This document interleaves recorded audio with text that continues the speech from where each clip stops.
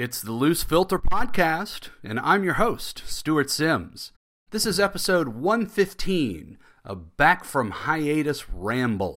We do these ramble episodes every now and then, where we don't focus on a single topic or set of ideas or works for the whole episode. We have sort of several mini episodes that are strung together. This conversation covered a lot of ground and went to a lot of different places. We talk about the joys of large-scale collaborative music making, and by large scale, we mean very large scale. We talk about how people will make good music, interesting music, no matter what their circumstances are, no matter how severe their material lack may be, and we listen to some music made in those situations. We talk about President Obama's playlists that he released at the end of the summer on Spotify. He released a couple of playlists, and we thought they gave us some interesting insight into either what he or the team of people, what he thinks or the team of people who put it together want us to think about him. But we unpacked that a little bit and have some fun talking about the picks that are on that playlist. It also led us into a conversation about how accessibility and authenticity have become almost expected in our culture. How if there's a famous person or a notable person that you like a lot or a fan of in some way, we're getting an expectation that that person's accessible to us.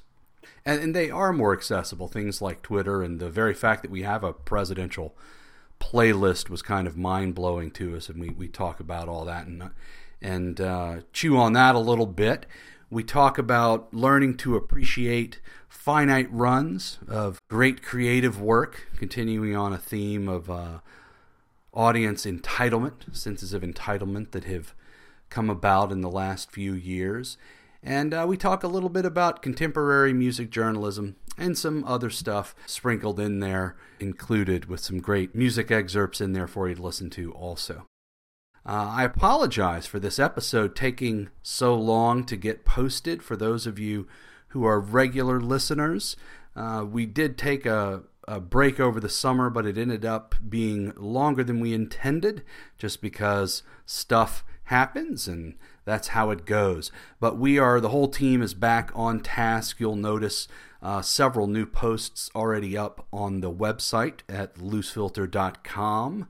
And we've already got, I think, the next 3 episodes recorded, and we're just working on editing them, and then we've got the plan going from there. So we're back with regular content, and to the listeners who did contact us after the hiatus went on a little too long and said, hey man, we want more stuff, we really appreciated that, actually, and it was the kind of kick in the behind that we needed to get back to making.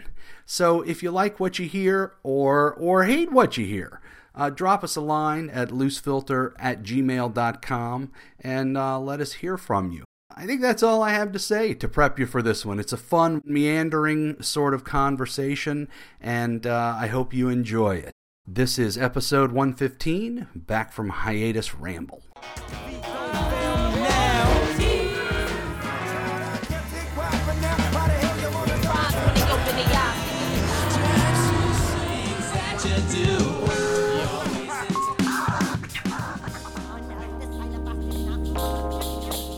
I don't even know how to kind of get into this episode since we don't have a topic. This is just our Back from Hiatus episode. It's just, hey guys, what's up? So after a very eventful summer, I should announce here at the top of this episode that Lisette Koneinenberg is no longer a part of the Loose Filter team. She's no longer going to be appearing on the podcast. In her place, we have Lisette Sims. Hi guys. You'll notice that they sound a lot alike. Because they're the same person. Whoa. That's just a theory. That was the big event of the summer that Lisette and I got married. So that's pretty good news, right? Yeah. This episode, we just wanted to kind of do a we're back sort of episode. We're just going to talk about a variety of topics, things that I caught over the summer that struck my fancy or that I wanted to share in case people hadn't found it. The theme that kind of unifies it, I think, is the way that music is such a great unifier. Like it's just an activity that all humans do that we've done as far as we know.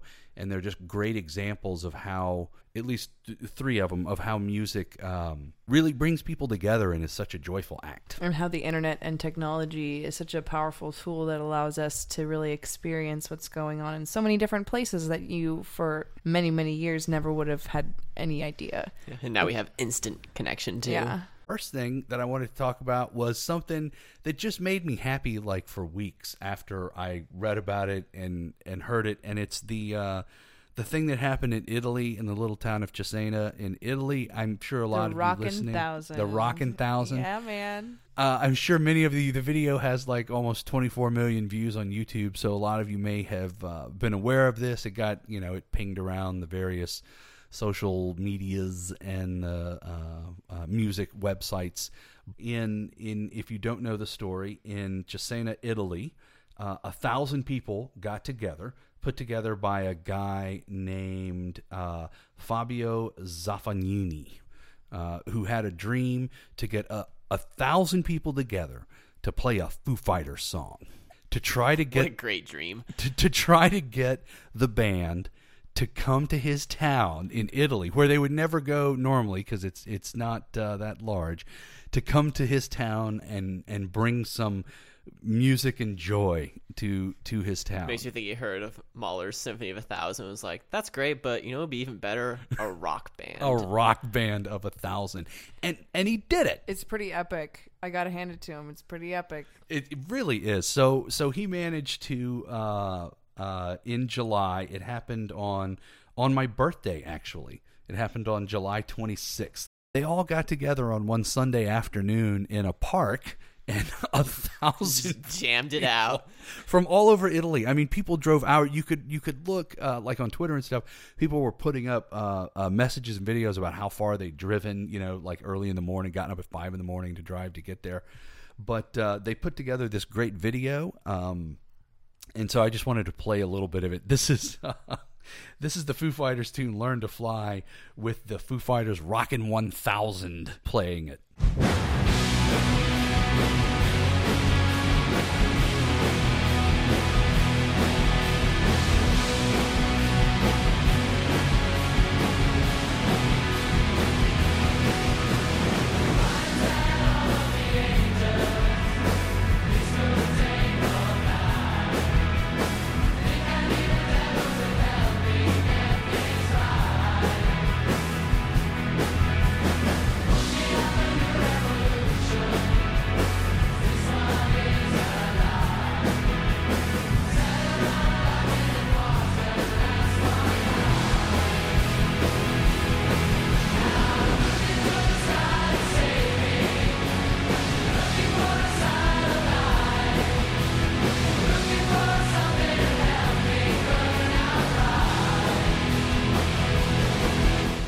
So that's pretty amazing, I think. It turned out so coherent. It really, it really does. It should be so muddy for so many reasons, and it's very clear. I'm quite impressed. So kudos to the production and audio team. engineer and that They're part doing of the something team. very few people have ever tried to do. Right. Figure it out. And that's a sound what a weird sound, right? To hear so many people on those instruments playing it. But a few things struck me, and if you look on the where this episode is posted on the website itself at loosefilter.com, there'll be a link to the video. But if you just search on Foo Fighters Italy or whatever, the video will come up. But a few things really struck me about this when I was watching the video, and the first is just how damn happy everybody looks. They're so joyful. It's beautiful. They're having a blast. They're having a blast. Those people are having one of the greatest days of their lives. That is one of the most fun, joyful, meaningful things they'll ever do. And another thing that struck me is this is 1,000 people in Italy getting together to play a tune by an American rock band and sing in English, which the ease of cross-cultural pollination and exchange that is just so common now. Like another obvious example would be Psy with Gangnam Style. That just, like, nobody cared that the song was in Korean. It sounded great. Those sounds were awesome. Had that hook. And it had that hook. Dance move. Yeah, and everybody wanted to listen to it over and over, and the video was hilarious, even though most of us didn't get the context, didn't get the satire and all the stuff that was actually going People on. were just like, this is weird and awesome, and I love it. Right, and that hook. It is pretty weird and awesome, and I maybe love it. So Dave Grohl, a day or two later, posted a response video and in Italian. Because he's awesome. And they are going to go, the Foo Fighters, as soon as they can, get it all arranged and so forth, are going to go to this little town and play a concert. So Mission accomplished. Yeah, and it's like at the end of the video, if you go and check it out, the guy who put it together says he just every day for a year, this is what he did. And I thought, what an amazingly absurd and impractical dream to put a year of your life into. And I just think that that's one of the most wonderful things I've heard in a long time, because it is just a totally absurd and impractical and quixotic thing to go do. But those 1,000 people, like I said, they'll talk about that for the rest of their lives. They will remember that. That will make them feel great. So, like, he actually created that gift for those people. And it became such a viral hit, too. It was such a success in so many different ways, beyond just getting the band to even come and play the concert. It's like, wow. Well, it's just awesome to see how much joy that it brought so many people. I mean, aside from them actually accomplishing what they were looking for, there's so much benefit. I mean, so many people who weren't even there, who just watched the video. I've seen comments of people say, like, this is so beautiful and this reminds me of the beauty of music, and it really brings to mind a lot of important things. And I love that about this video, other than it just being a super awesome thing, a super awesome project, and they actually accomplished it. But I think it reminds us about something really powerful, and that's we can all come together and do this together, and it can be awesome, and we should incorporate this in our lives, the act of doing music, making music, and enjoying the process. Right, and this is what people should get together by the thousands and make, not like war and violence and just like how about we all get together and make music instead? That's way more awesome. Much more constructive. Much more constructive and much less deathy. So if you haven't seen that video, not only did this guy, Fabio Zafanini, bring joy to those 1,000 people, like he brought it to me and you and like everybody who's watched it. Like we all got to experience a piece of that vicariously. I just love it. So the next thing I had on my list to chat about was something I saw post on Metafilter piqued my interest, but I've seen this pop up different places over the summer online, and it's about the homemade musicians, homemade music in Malawi, Africa, and how there's a tradition of building guitars and banjos out of found materials and then just, creating music from that. And I always find that interesting because it's fascinating to me the ways that music always finds a way, no matter what's going on in your world, how rich or how poor or how people will find a way to make music. People, we need to music. We need to. Yeah, with whatever materials are around, you'll find something that will music, and you'll do it with it. Excellent. And no matter how limited or crude the means, the instrument, you have to make it yourself or whatever, people are also going to figure out how to make great, interesting music. Make it sound good still. And make it sound good still. Right. No matter, okay, I've got some string and a drum, and I can put a skin over it, and I'm going to have a one-string guitar. And, okay, so you think, what can you do? Got a big rubber band. What can you do with a one-string guitar? Okay, so listen to this.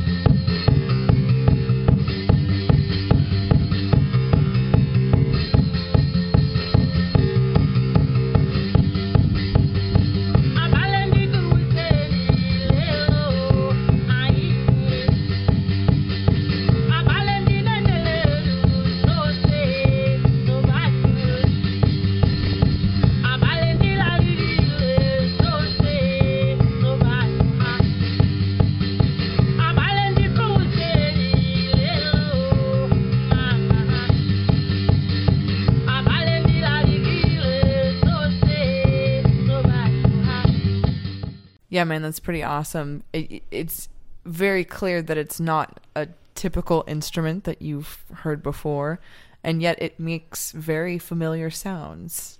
And how basic are the materials of that song, right? All he's playing is 1/4, 1/5, 1/4, 1/5, 1/4, 1/5, with a kick drum giving it a pulse. Yeah. And then, but it's just his voice in that melody is so engaging, right? After he plays that guitar groove a few times and the kick drum comes in, man, I'm already dancing before he starts singing. Yeah, it just works so well as a whole altogether. The different little layers and parts he's able to create just by himself.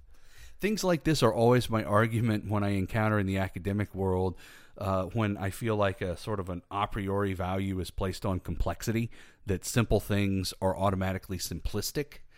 And I think even when distilled down to its most bare bones essentials, right? 1, 4, and 5, 3 notes, the most basic function in tonality, the most common The perfect relationship harmonies. in tonality, and a pulse. Mm-hmm. And then the human voice. That's it. Just let's strip it down to its bare bones. And I still love that track. I was listening to it a couple of times a day for a while. When I found it earlier this summer, I just kind of fell in love with it.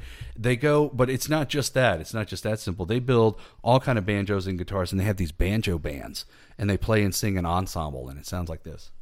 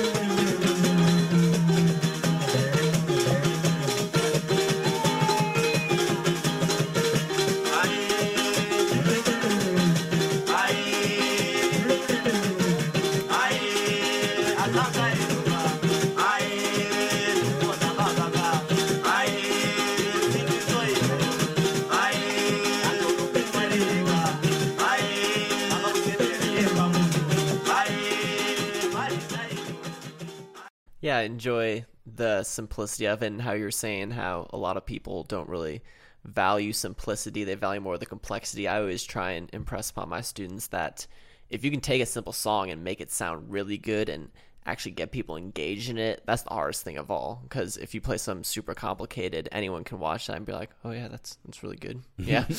But if you can just, write something like that that's so basic and so primal, You have to and be people expressive. still get Yeah. hooked into it, like You have that to be takes a very passionate. special kind of musicality. Like you said, a lot of people assume that just because it's simple, it's therefore less good or Facile or simplistic or stupid or yeah, or how can it be good? Look how basic it is. or is, that it often what you has to be encounter. made by somebody who can't think complexly, I guess. It just assumes something about the person who made it as well. Oh I yeah, think that's true. sometimes. That's true. There is a value judgment, I guess, about the person implicit in that. Yeah.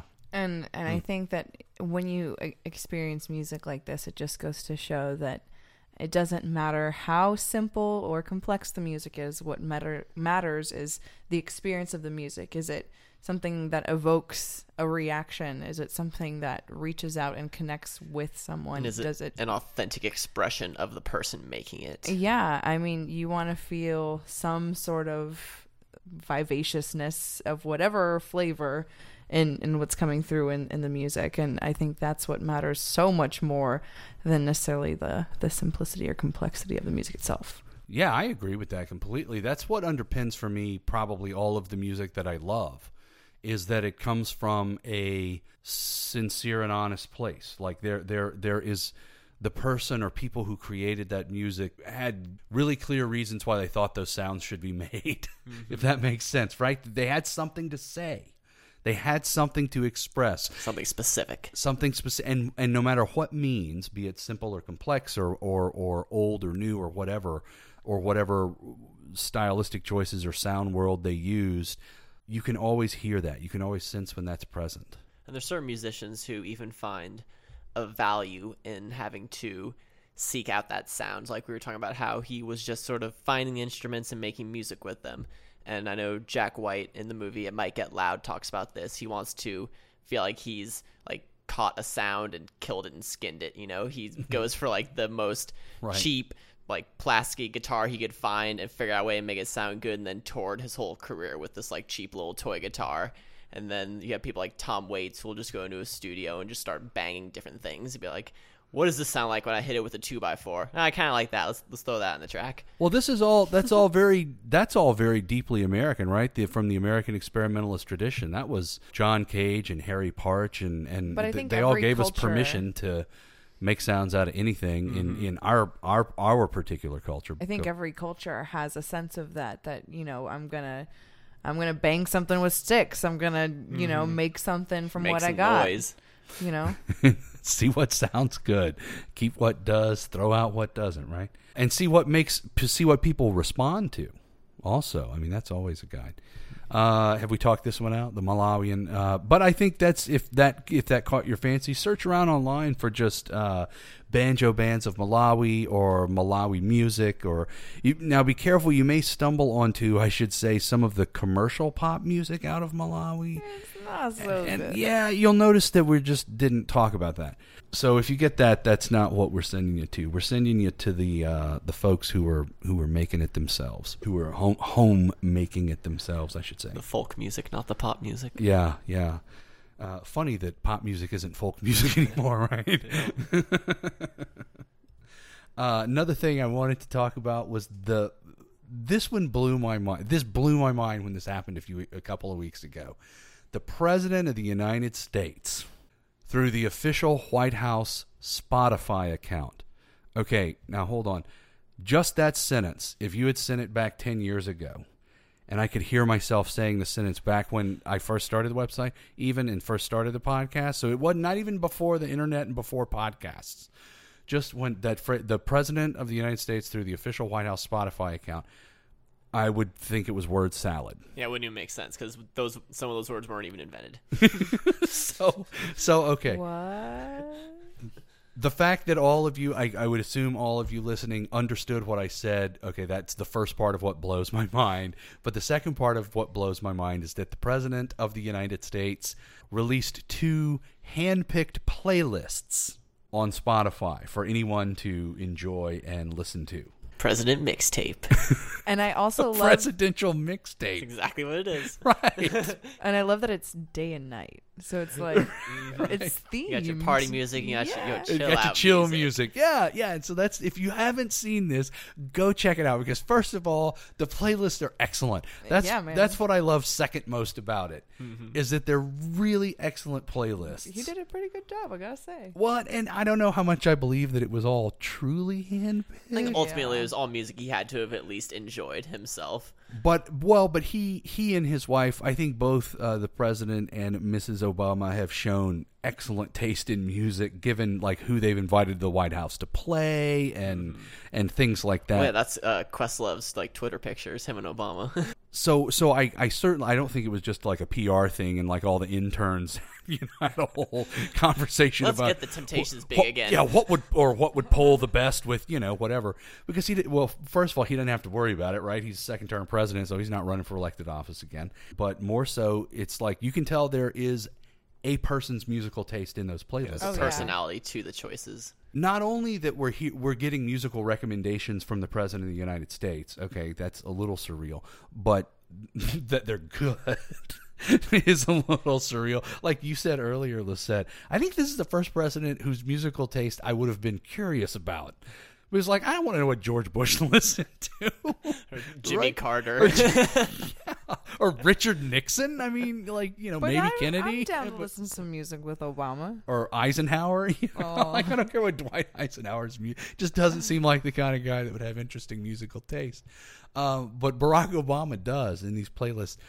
certainly demonstrate it. But what I love about it is, just like when you go over to anybody's house, well, I don't guess you can do it as much anymore. You used to be able to look through their albums or their CDs, and you look at their bookshelf, and you learn a lot. You can get a sense of person by doing that. Snapshot of their personality and their tastes. Right. We try to replicate it like on a social media page with likes or whatever, but it's not the same.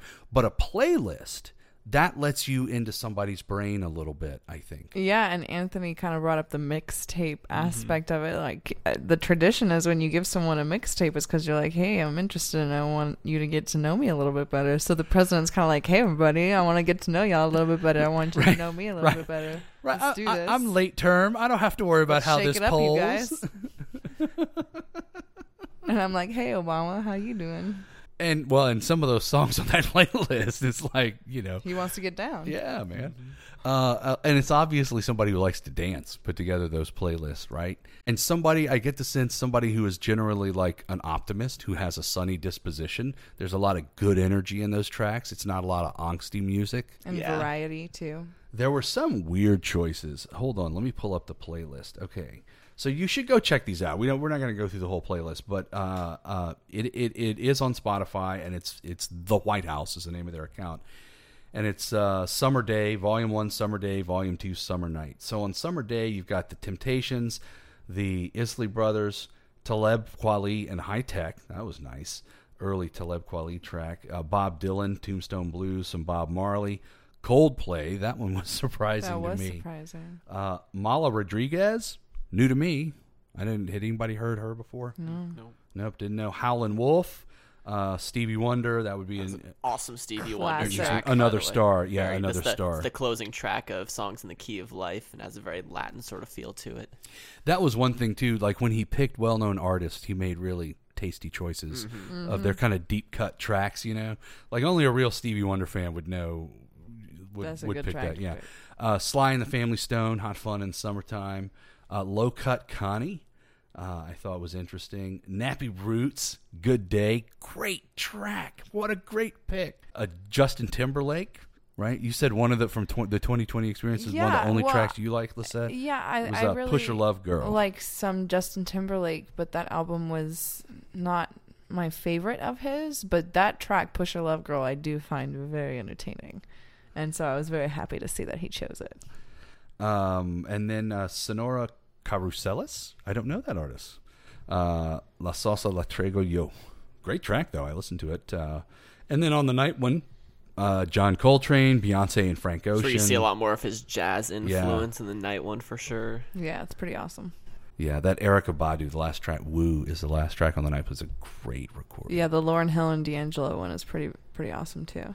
So it's a fascinating playlist, and it gives you a sense of a person. Like, you can add it, number 8 million to the list of ways that it's just fascinating now how we have a sense of famous and powerful people, not as their role. Like we've never. Oh yeah, had. I mean we have Reddit AMAs with President Obama. We have now his favorite music. We have Twitter accounts where we can see his day-to-day life. It's become important to people to feel that. Yeah, to be able to feel like there is an authentic person behind this celebrity, behind this face, and people want to really know that this is someone that I could get to know and that I would want to hang out with. Do you think does that come out of, because there is a thing in American culture, in the very short introduction in music, the author's name just flew right out of my head. I had it, but Nicholas. I'm gonna have to look it up. I'll put the credit on the post. But he made the point that in American music, the idea of authenticity is kind of unique to our culture. It's spread beyond American culture specifically, but the idea that our musicians, because popular music is recording based, and a lot of times the people recording the music also wrote it or created it, that is from the 50s, from mid 20th century forward, that idea of authenticity is important when you think about recorded music and music in the United States specifically? Oh, definitely. I think that's one of like. So do you think this is like a natural kind of like outgrowth? I think of that's that, been like something that's been sort of a push and pull throughout the course of American popular music, and is like one of the most interesting topics you can even talk about, because you started with, the pop star who was singing a song that was written by a writer, was arranged by an arranger, and that was played by an orchestra, and they had no real connection to the music. Then you started seeing artists like the Beatles and the Rolling Stones come out, and they're writing their own music, and that changed the whole game. And then all the way up to now, you have people like Lana Del Rey, who people are like, is this her real personality? Was this manufactured by a producer, by the label? And that's still a very forward thing in people's minds. They think of these artists, is this their art? And it's such a peculiar thing, right? Because does it matter? Exactly. Because if Lana Del Rey is a totally fictional creation by that one person, if she created the persona and wrote the music and produced it and all that, or if it was a team of people and she was just a singer playing a role, or if that's authentically her or any other version of that, the music is still the music. Yeah, the music is the music. It's the artifact itself. Yeah, it's the same reason why we go to an artist like Lady Gaga and love Lady Gaga, even though we know there is no such person as Lady Gaga, but we still love that. But that's the reason a lot of people hate Lady Gaga. Exactly. Yeah, is because there's because it's a character. But with her, there's this question of how much is this a put on? Well, yeah, you never know if it's satire. Quite. Exactly, and that's what I find so interesting about her. Would that be like postmodernism? Yeah, exactly. That when you can't tell if something is earnest or parody, right? This president, I think, has been more successful even than his predecessor, and that was where George W. Bush hit it out of the park. Was in the feeling authentic, the factor. But this one, I think, has shown. I mean, he wrote 2 books about himself, so obviously he's not hiding himself. But through things like this, has given us more accessibility to him as a person than we've ever had. His own kind of tastes, like what he's into, what he's interested in. And of course, you see it like with any artist you like. If they have a Twitter feed, if they have their own website, if they have things like that, and they'll respond to fans. They'll respond to tweets and things like that. So it's kind of fascinating. Yeah, it's really broken down the barrier between celebrities and fans. And for new media artists, like people like John Green, they have such direct access to their fans. It's crazy because they can just go read the comments on their videos and be like, "Hey," and respond to them and take the feedback. I think it does make a big difference in terms of how you perceive of celebrities. There are definitely those celebrities that try to keep themselves very, very distant and disconnected from everything. And then you have a lot of artists who are very, very connected, that respond to as much material as they can. And I do think that as we go on, that's going to create a bigger divide, that if you recognize the importance of engaging with the communities that support you, you are far more likely to prosper. So you think that's going to be an undo withoutable?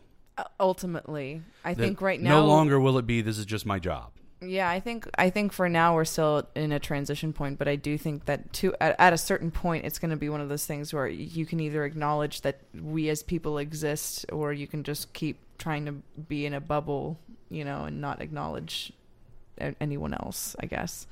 What I find interesting about this with musicians especially, though, is that there's been so many artists that the mystery and the intrigue of who they are has been a big part of it. Like when you have early Led Daft Zeppelin, Punk.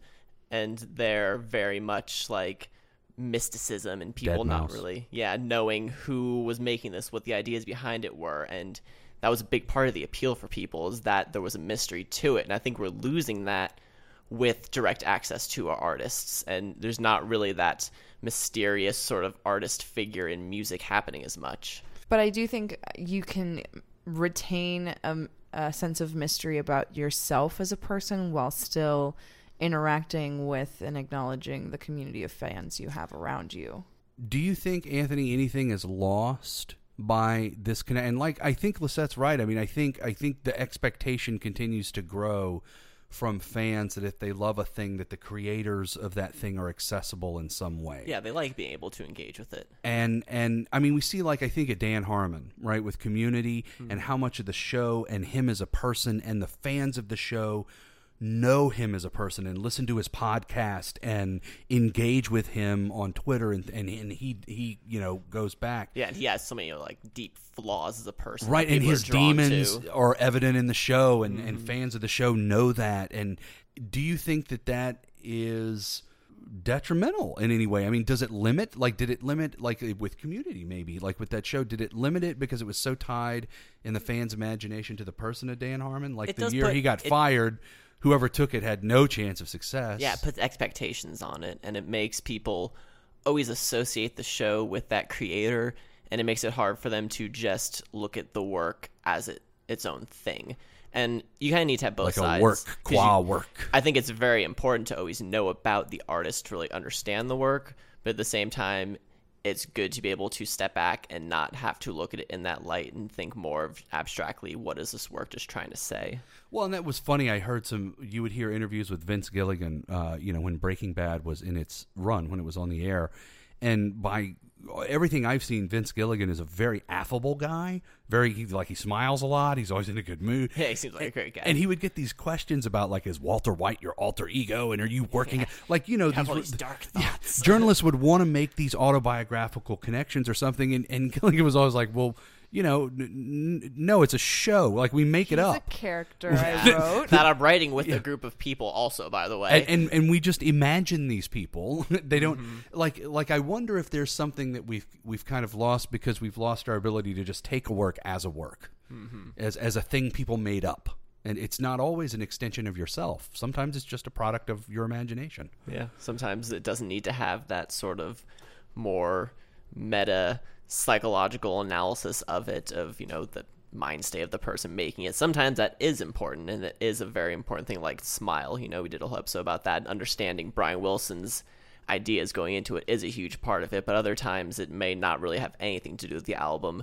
And I think Bob Dylan's the best example of people always trying to put these ideas of what Bob Dylan was thinking and what he was going through in his life and how it affected his art, and him being like, I'm just writing these crazy songs, guys. Right, like when he plugged in his guitar, it was like, he'd murdered everyone's parents or something. He's because like, I just kind of like rock music, guys. Yeah, he was like, I want to play electric guitar. I I want to do this now. I did that. I mean, I would have to imagine that for a lot of certainly musicians, we see it. I've experienced it.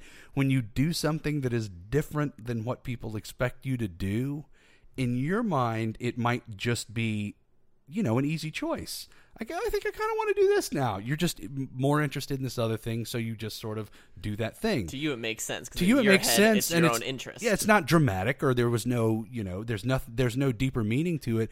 But to the people who have taken your work and it's personally meaningful to them, so deeply. Yeah, it's almost like someone broke up with them or rejected them in some way. They feel like the artist owes them something because they made this work they love so much that they owe them this other album that's going to be like it and is going to fulfill all their expectations. It's very bizarre, I think, especially in music in particular, that people do expect something that when all of a sudden an artist stops making whatever it is that they make, everyone will just go like, why are you stopping? Like, people will have a naturally negative reaction. It's not even just like, oh, did you find something else that you wanted to do? Like, what's going on?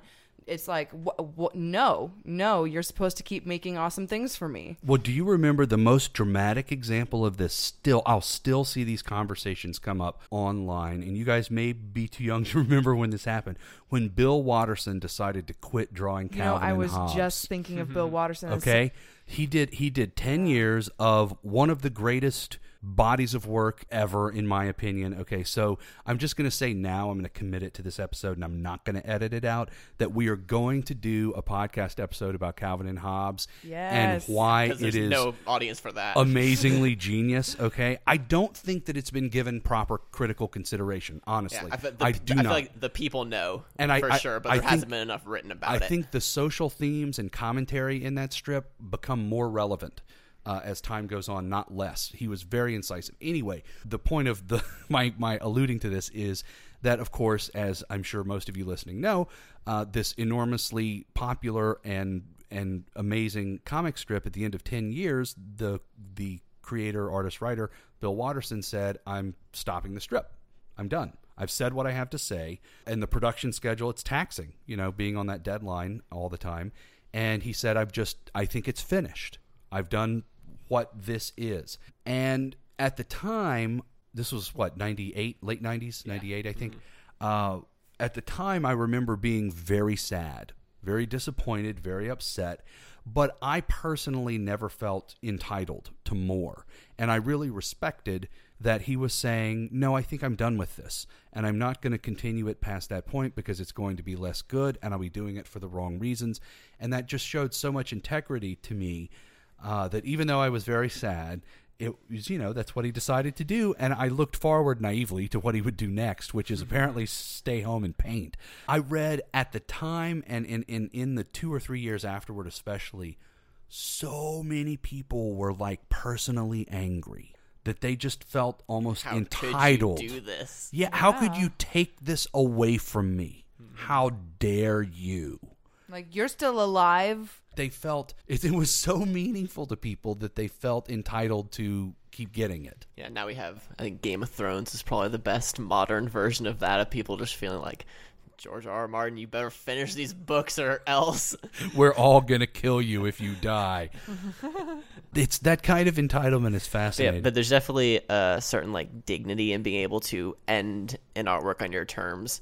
And just the other day, I actually watched LCD Sound System's movie Shut Up and Play the Hits, which is him filming his very last concert as a band with LCD Sound System. He ended it after 3 albums when they were at the top of their game, playing their best stuff, and he was like, all right, we're calling it quits. And everyone was just like, but why? Your music's so good. I'm done with that. Yeah. And he got to end the band on his own terms. He got to put on the most awesome concert and the best party, and got to film it and create a movie around it, and philosophize around why he was ending it then, and sort of create a thesis around the whole idea. So he was very smart about how to keep it all intact without just letting the band sort of run off and become just another band that peters out.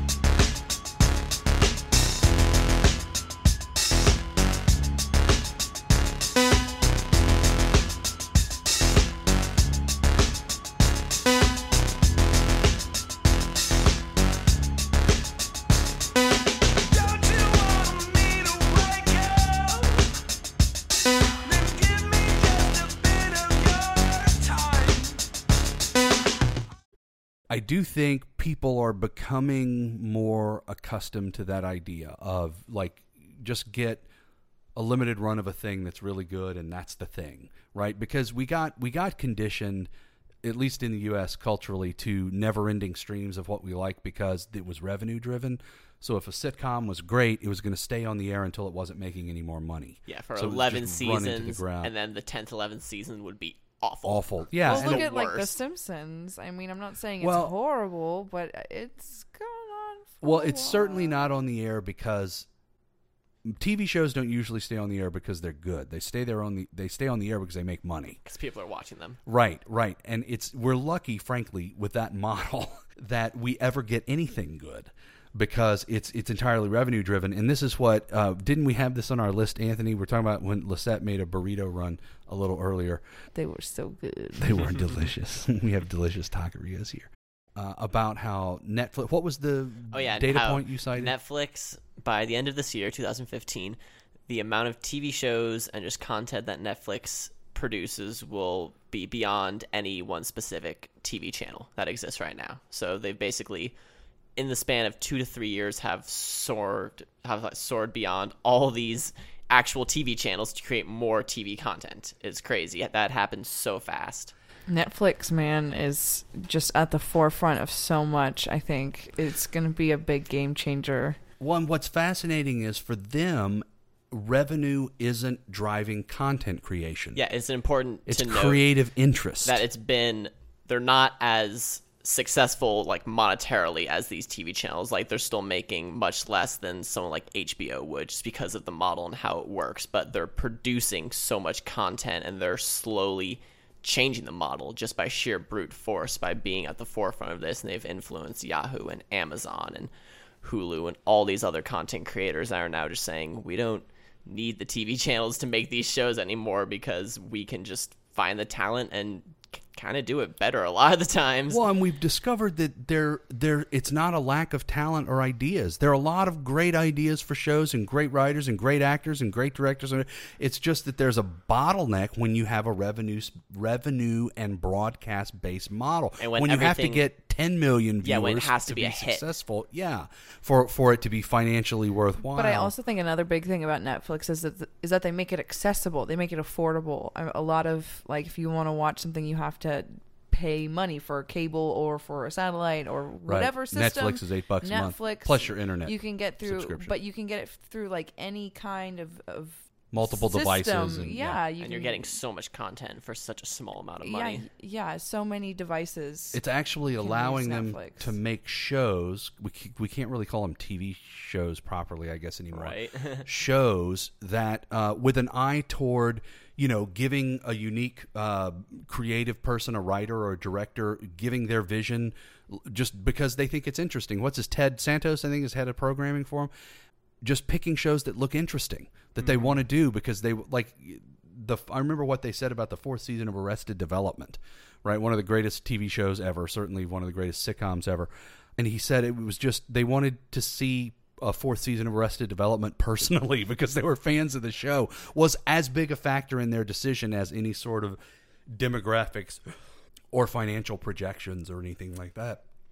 That we're getting content now, shows that just were unimaginable a few years ago. Yeah, I think that's where... And music and, all of it. That's where FX and AMC have really excelled joining the game kind of later, is that they got the creative side, like Netflix does. They understood that you bring in these talented writers and you sort of just let them, run free and let them do what they want. And they're going to create something really cool if you pick the right people and put the right team together. Well, and it is the rise of the auteur, right? The showrunner. We're in the era of the showrunner. So they pick somebody and they trust him to develop a show and build a writer's room and assemble a production team. And you really can feel their voice ringing through all of it. And viewers are getting more savvy. They're following showrunners from show to show. So I think like a lot of Buffy fans followed Steve DeKnight to Spartacus, and they followed him to Daredevil, right? He's on Daredevil now. He's one of the producers on Daredevil. I'm saying awesome a lot on this podcast. And so, but Dan Harmon, awesome podcast. Dan Harmon got a fan base because of Community, but his fan base, a lot of it now is Dan Harmon based. Yeah, which extends now Rick and Morty. With Justin Roiland and Rick and Morty, one of the best shows currently being made. If you haven't watched Rick and Morty, but you were saying networks getting in on great original content. I love that USA, home of really terrific B-grade content, and I say that not as an insult at all, because I have watched many episodes of Psych and have enjoyed it tremendously. I watched Monk the entire time. Yeah. I mean, great BTV is great, but they are producing Mr. Robot, which is if you one haven't of my seen favorite Mr. shows Robot, on right now. I can't. There are things in that in episodes of that show that I can't believe that this is a TV show. I can't believe this is made. It's the so tone, cinematic. The pace, the brilliance of the visual storytelling, and that it's USA. It's a basic cable network that has got Sam Esmail. Is that the show? Is the again another kind of showrunner based show. Somehow we're talking about TV shows now. Cool. What else did we want to talk about? You wanted to talk about Pitchfork. Yeah, this happened just today. Pitchfork released their list of the top 200 songs of the 80s, and I've been a very, very long time Pitchfork reader. I've been reading Pitchfork for like 7 or 8 years, and I find them to be very interesting when I try and explain to people who don't read it. I say that they're kind of like the most modern equivalent we have to what Rolling Stones was throughout like the 60s and the 70s, and that regardless of how much you agree with their reviews or their taste or their politics, they're very much influencing the music game, just in what people are listening to, what people are being exposed to. They're taste makers. It's a native website, right? Yeah. It started as a website just by this guy, Ryan Schreiber, who just really was into indie music and just started this really kind of weird, do-it-yourself kind of website. And they wrote lots of strange concept reviews and were just very almost juvenile and strange when they started out, which I always enjoyed about it.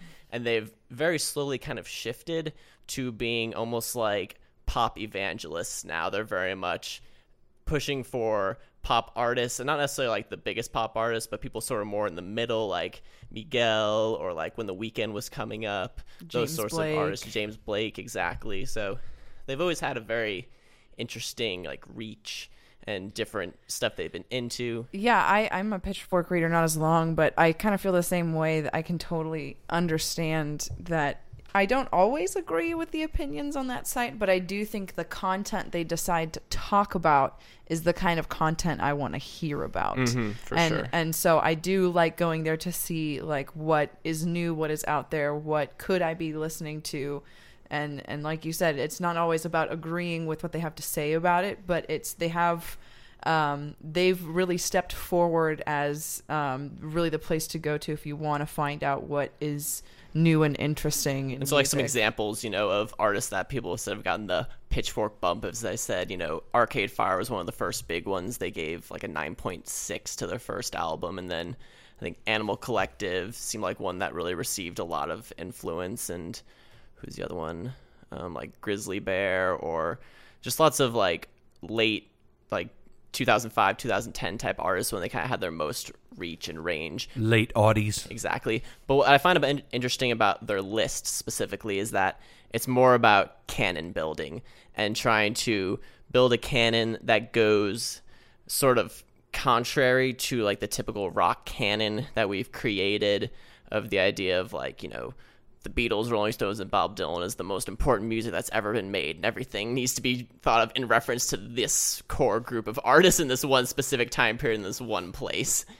So I feel like they're trying to fight against that a little bit, which I appreciate, and sort of trying to find a more broad context. So let's look at, I think the top 10 is the most interesting to look at. So in the top 10, we have a lot of stuff by like Michael Jackson. This Prince. is their top 10, what?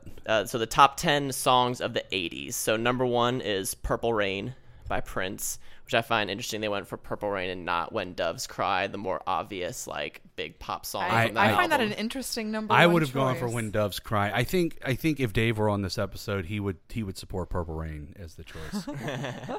Word. I really like the number 2 pick because it's "Wanna Be Starting Something" by Michael Jackson. The great track. Opening track Yeah. of Thriller. I think that's held up better than any song on that album. Personally, I think that one is just ageless and is just so funky and danceable and awesome. And then number 3, we got Straight Outta Compton, NWA. So it's very much promoting like how important hip hop is. I feel like they've been very on the forefront of like showing the value of how hip hop has been the dominant pop music form for yeah, a they long do time now. a lot of hip hop stuff on there, which is kind of weird because you wouldn't think so. There's a kind of almost like a hipster hip hop like kind of faction that's come about. It's very interesting. Oh yeah. And then number 4 is New Order's Blue Monday, Huh. which is Interesting choice. Yeah, and they talk about how it was just like such a random So many song. pouty skater kids in high school listen to New Order. Well, yeah, New Order because Yeah. of Joy Division, more so that was the more pouty version of New Order. yeah.